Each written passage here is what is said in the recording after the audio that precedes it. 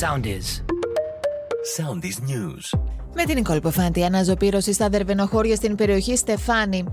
Μένονται οι πυρκαγιές για τρίτη ημέρα. Μεγάλο το μέτωπο στα δερβενοχώρια, συνεχής αναζωπηρώσεις στο Λουτράκι. Μάχη με τις φλόγες δίνουν αυτήν την ώρα οι πυροσβεστικές δυνάμεις, καθώς η μεγάλη φωτιά που ξεκίνησε από τα δερβενοχώρια έχει φτάσει πολύ κοντά στη Μοτορόιλ, μόλις 400 μέτρα πάνω από την Εθνική Οδό. Η φωτιά που κατά τη διάρκεια της νύχτας κατευθύνθηκε προς Βλυχάδα συνεχίζει να καίει. Τόσο στη Βλυχάδα, τόσο και στη Μάνδρα και στη Νέα Ζωή, η φωτιά είναι σε ύφεση. Στο βορειοδυτικό μέτωπο της φωτιάς, σε Αγία Σωτήρα και Ινώ, η κατάσταση είναι αρκετά δύσκολη, αλλά οι φλόγες δεν έχουν περάσει στους οικισμούς. Μεγάλη είναι η ανησυχία και για το Λουτράκι, όπου οι πυροσβεστικές δυνάμεις έδωσαν τεράστια μάχη κατά τη διάρκεια της νύχτας.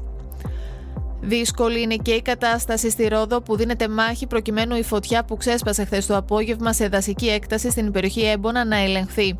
Σε 2 μέτωπα έχει σπάσει η φωτιά και η Παρθένο δάσος, ένας τραυματίας. Στο συντονιστικό κέντρο επιχειρήσεων στο Υπουργείο Κλιματικής Κρίσης και Πολιτικής Προστασίας θα βρεθεί για δεύτερη συνεχόμενη μέρα ο Πρωθυπουργός Κυριάκος Μητσοτάκης.